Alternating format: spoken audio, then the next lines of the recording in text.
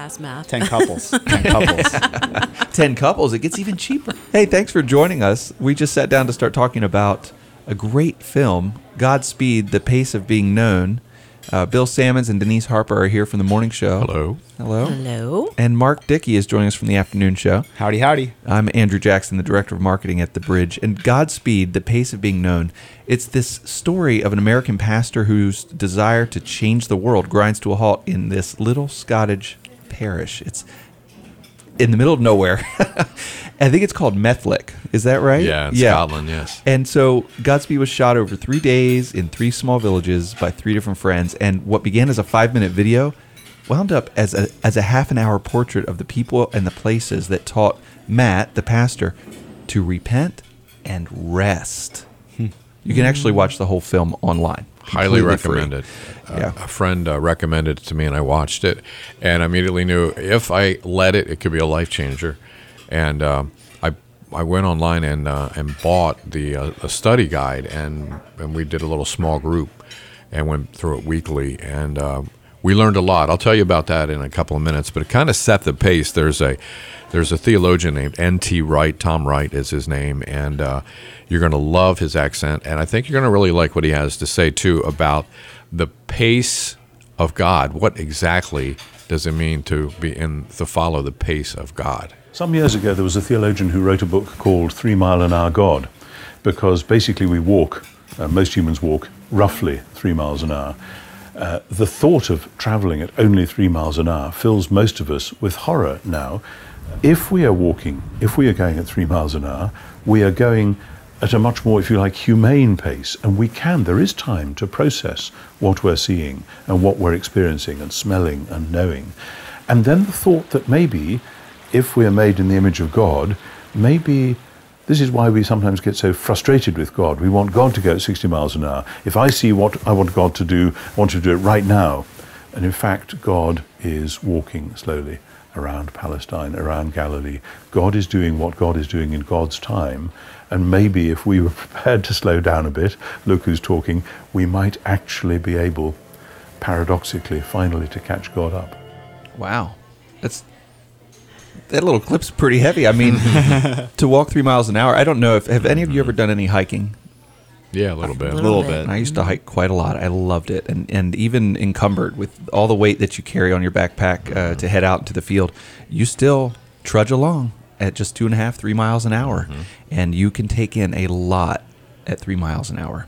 That you miss at 60 miles an hour. Absolutely. And that's how fast the cars go. When you're on the internet, it's a lot faster. Right. When you're in an airplane, it's a lot faster. Yeah. And you can't see things.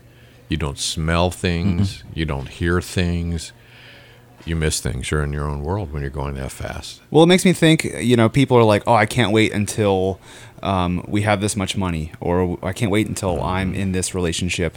And they always say, the movie, the point of the movie is the journey is more important than the destination. Yeah. Mm-hmm. And that is literally important too. Yeah. That we miss the journey when our lives are moving this fast. That's right.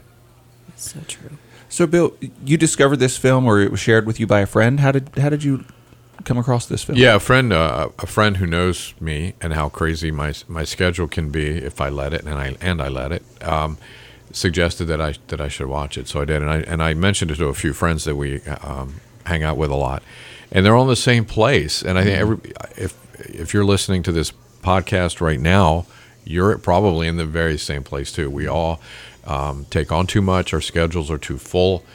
We get our priorities out of whack, and it's sometimes you need a slap in the face. It was, I don't know, a year or two ago that I saw this film for the first time, and I went through a period of time where I was able to pare things back, focus a little more, slow down, and I find myself today back in the same place that I was before I watched it the first time. One of the things here, I'll give you an example of some of the things that you can learn if you go through the study guide in the series. One of the lessons that they give you, the homework, if you will, is to walk through your neighborhood and learn the name of a neighbor, of a dog, and a tree in your community. and Name of a tree. the name of a tree. Is it a dogwood or is it, okay. is it an oak or whatever? My mind But went somewhere else. you know you have a tree in your yard. Do you know what kind of tree it is? There you go. Do you know the name of the guy that lives 2 doors down and the name of his dog?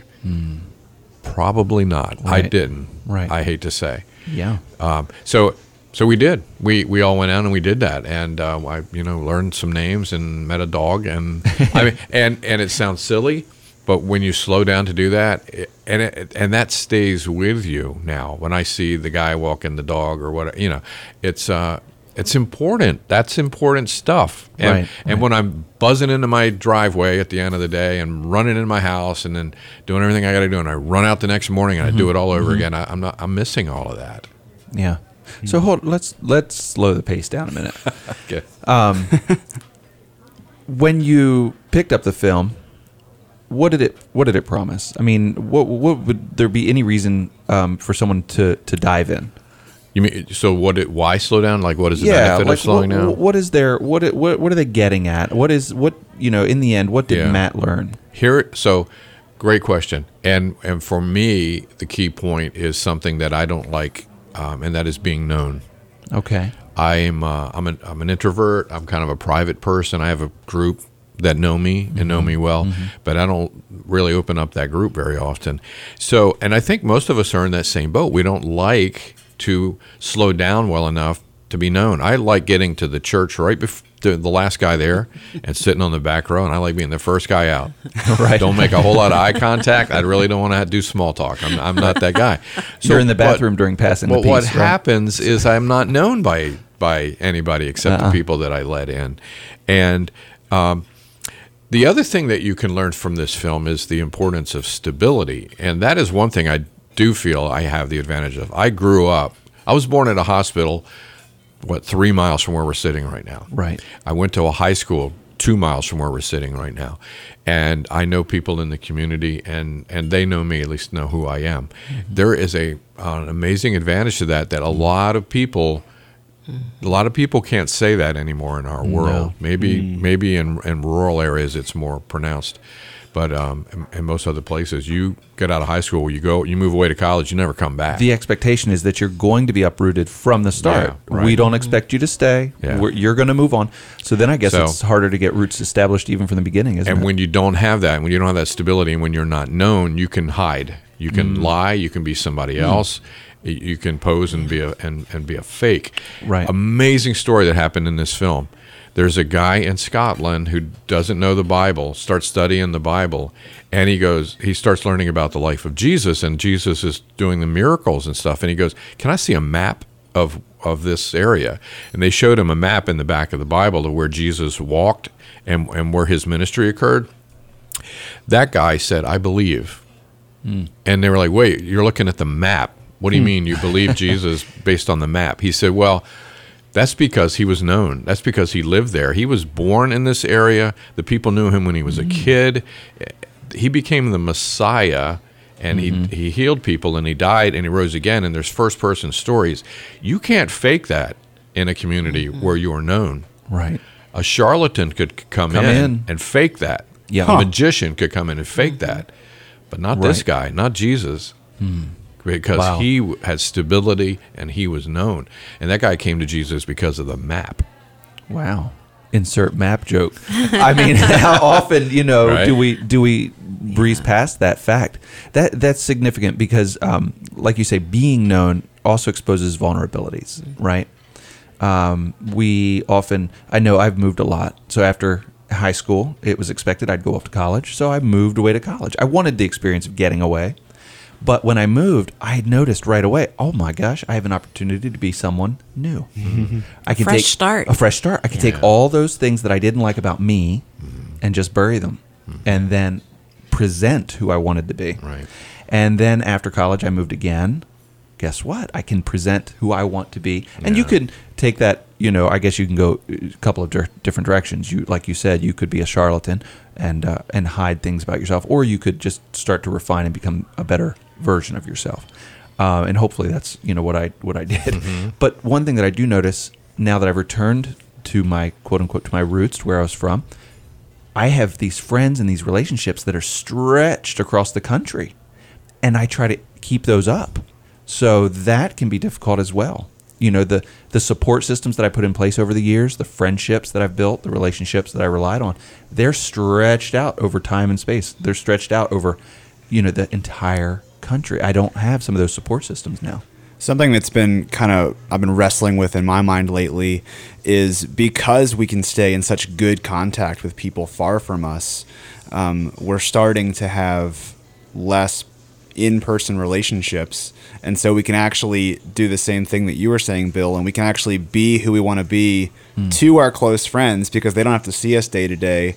When I pick up the phone to talk to them, I can kind of hide that stuff. Or the complete opposite, I can only be genuine to that person a couple states away, and everyone who's in my day to day has no idea what's going on. Yeah. Wow, that's true, Mark. Very true. And see, the easiest place to hide, if you want to hide, is on social media. Because you can paint a beautiful picture of how great life is. Exactly, it's my press kit. I don't. Right. I don't. I just make jokes and show pictures of me having fun. I don't have to be real with anybody. Or you can hide in church. Ooh. Yeah. So it's really when you're known and being vulnerable. That's I think when. See, I'll tell you a story. It's going to be I'm writing a book. And one of the stories that I tell in there is when I was talking to a guy about how years ago, before my marriage fell apart and I got depressed and divorced, and I knew a lot of people, but if I had died, my wife, I thought would probably have a hard time finding 6 friends to carry me. A lot of people knew me. I didn't really have 6 close friends, and I think where I'm at today is there'd be a lot less people coming to the funeral, but my wife could identify 6 guys that I'm friends with. I mean, 2 a.m. call if you need me, friends, Wow. real friends, guys that know my crap, and I know theirs, and I love them anyway, and they love me anyway. Maybe more so definitely more so because of that. Yeah. So that being known is so important and so hard. Well, let's assume that we're willing to be vulnerable and to be known. We open our doors up to others. We open ourselves up to others. It's going to require them to open their doors up to us. It's going to require getting to know someone else, going through the effort. Like you said, you and the family went through the neighborhood, knocked on a door. Yeah. I mean, that had to be awkward. Yeah. I wanted to make Christmas cookies one year for our new neighborhood, and it was all we could do to to get it together and take these cookies out. So I think you'll find when you do that it surprises people, but they like it because they are feeling the same way you are. And it's everybody wants to make a connection and make a friend, and not everybody, but just about everybody. So you did not find a huge hurdle in people welcoming you in. That's good. Not at all. When we moved into our apartment building, we're the first people in this building, and so there's 12 apartments, and so I actually was like, all right, all of us are new here. I'm gonna meet everyone when we're passing each other on the stairs. I'm gonna learn their name and which one they live in. And my wife made fun of me because I had like a list in our house. Like, all right, 203 is these people, and you're playing apartment bingo. well, and the funny thing was, you say Christmas cookies. The first Christmas we were there, we made little bags of cookies, and I tried to deliver them to everyone. Right. And some people weren't home, so we just left them like on the doorknob, and never heard from them. Really? We're kind of all too busy to know who's directly below. I hear you yawn every day through the wall, but I don't know your name. Yeah, There's a song in that, Mark. I think the country song. Yeah, I hear you That's yawn. sad. That's very sad. it actually. is sad. Yeah, you guys. I mean, it would be tragic if it were some incident that caused everyone to come together, wouldn't it? From one building. You know what I mean? There was an incident. There was a kitchen fire, and we Oh. were all standing in the parking lot at 2 a.m. But everyone kind of went to their own car. No. Yeah. Yeah. There was one woman who was talking to everyone, but it was actually pretty sad now that I'm really thinking about it. Yeah. Wow, that is sad. Denise, do you have any difficulty making new friends? No, I don't. No, I don't seem to have trouble making friends, but I do sometimes have trouble making time for friends because I'm just so busy, and I don't want to be. I want to be. I was really inspired by the video when Bill shared it a little bit in a staff meeting one week. And I thought, I kind of tend to think that God is he's busy. I mean, he's got the whole world in his hands, I mean, my goodness, he's taking care of all of us. He's before us and behind us. And so I'm thinking he's like a whirlwind, but honestly, he is that 3 mile an hour. I want to know you and I want you to know me. And there's a beautiful part about being known that there's a security in that. When you have a circle of friends who, like Bill said, you could call it 2 a.m. The ones that will be there through thick and thin. And it is, this is making me think, okay, yeah, I need to go back to that group of people and, be intentional about the time that we set aside. Right. Yeah, very true. Now, you mentioned that Bill had shared the video with the staff. I remember we were all, it was, after a staff meeting, we brought in the big TV, and Bill said, I want you guys to see something. We'll talk about it a little bit afterwards, but just watch. And, of course, then, the scenery comes up, and you're in the Scottish, I don't know if they're in the Highlands or what, but it's this beautiful little rural community. The old stone fences are all over the place. There's, and you hear about the story of this pastor who got relocated to this parish and had to slow down everything. His entire lifestyle had to change. And the people that he meets, and the entertaining fellow who got saved through the map, yeah. and others too. And then you hear from a few experts. When you decided to bring that to the staff, to share it with us as your friends and also as coworkers, what were some of your thoughts or hopes that that we might take away from it? What were some of the things that you thought as a staff we might put into practice? Well, I think everybody here is too busy, and I think everybody here could use some help in getting their priorities straightened out. So, I mean, that was the main thing. It's funny you say priorities straightened out. It turns out that when that term was first put into use, it was what is your priority? Yeah. What is your this is not a term, priorities. Right. You can only have one priority. Well, I have a priority to the ministry that I manage. Right. I have a priority to my soul and God. Right. I have a priority to my family. Right. To my parents. So I have multiples, and I got a lot of plate spinning. Sometimes I got to realize it's okay to get rid of a few sticks and plates because I can only manage so many properly, and I realized that if you don't manage them correctly, they become little checklists. Okay, yeah, I called my dad today. Okay, yeah, I talked to whatever, and I did this, and I went to church. That's not a really good, effective, efficient, happy way to live. Right. Maybe life's not a over checklist. Efficient. Yeah, right. Life's Exactly. not a checklist.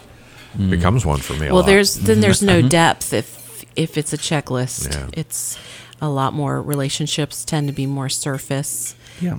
It's just really slowing down, being intentional, making those contacts run deep. So I recall It's you powerful. sharing some stories with the staff there after we got started. But what you've shared so far, going out and meeting this dog, this tree, and this person. Okay, we've met. Where did your relationship with the tree go after that? Have you been watering it or trimming I it? let the dog take care of it. But really, where did it go? Where did it progress? Well, the only thing that really has happened as a result is that when I see the neighbors, it's more than a casual nod and whatever. We've had conversations. I found out that that he was a fireman in New York, and so I've learned about them. I've learned a little bit about them. We're not friends. They haven't been over for dinner. I'm not going to open up to them and be the vulnerable person that I was talking about. That's the other thing. Got to be careful with that. You got to build that trust and that foundation first. Sure. But at least they knew who I am and I knew who they are. And we know a little bit about each other. So. Right. Yeah. You started extending a hand or an olive branch Yeah. or building the bridge. But It's more the exercise of slowing down. That's just pretty amazing. We sat on the porch one night, my daughter and I, Mary, she's 10, and I said, hey, let's put down the devices and let's listen. Mary, how many things can you hear right now? Let's see how many different things we can listen to.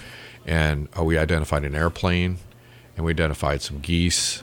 We heard some guys on a golf course talking. Yeah. We heard a car go by.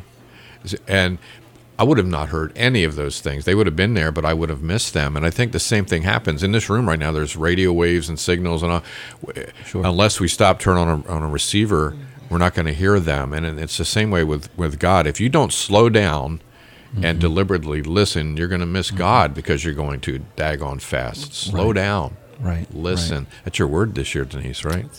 Quiet. Get in the quiet. Yeah. It's different pace of life, right? It I sure know is. in the It's hard to slow down. It's a practice. It's got to Right. be a It's hard. practice. Yeah.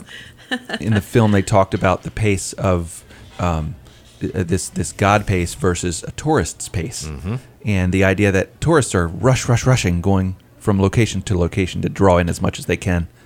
My generation, our century, is the tourist generation. We are always on the move, and so we can avoid being known. We avoid our deepest fears of being known. I realized that this avoidance, that this way of moving and always being on the go, is totally different than the way Jesus lived in the first century, and the way most humans have lived for all of history. So two things were happening at once. I had Eugene calling me to slow down, to become a pastor. I also began reading Tom Wright, and in his writings, I discovered a whole different vision of what life was like in the first century. We live in such a rootless world. My wife and I have moved house, I think, 16 times in 42 years. It's a sort of complete mirror opposite of that, polar opposite of that. To think of being in that one place is the Benedictine ideal, stabilitas, stability. You are here, you stay here, and you go deeper. I witnessed this idea of stability firsthand at a nearby abbey, where the monks welcomed me on retreat as part of their community. Stability usually means staying in the same monastery all your life till you die. And that's quite a challenge in a world which chases around all over the place, trying to escape from who you are and where you are. And the secret of stability, or part of stability, is to realize that I'm a sinner, yeah, but before that, I'm a beloved sinner. And so I am loved by God as I am. Very quickly, you see people's faults, at least I do. Look at that guy, no. But to see people's virtues, no, it takes longer. To learn to know them takes time. And it's not boring. It's only boring if you lack imagination. In fact, it's fascinating because human beings are endlessly fascinating. And you learn by going deeper rather than by the relentless quest for shallow novelty, which is how our culture lives.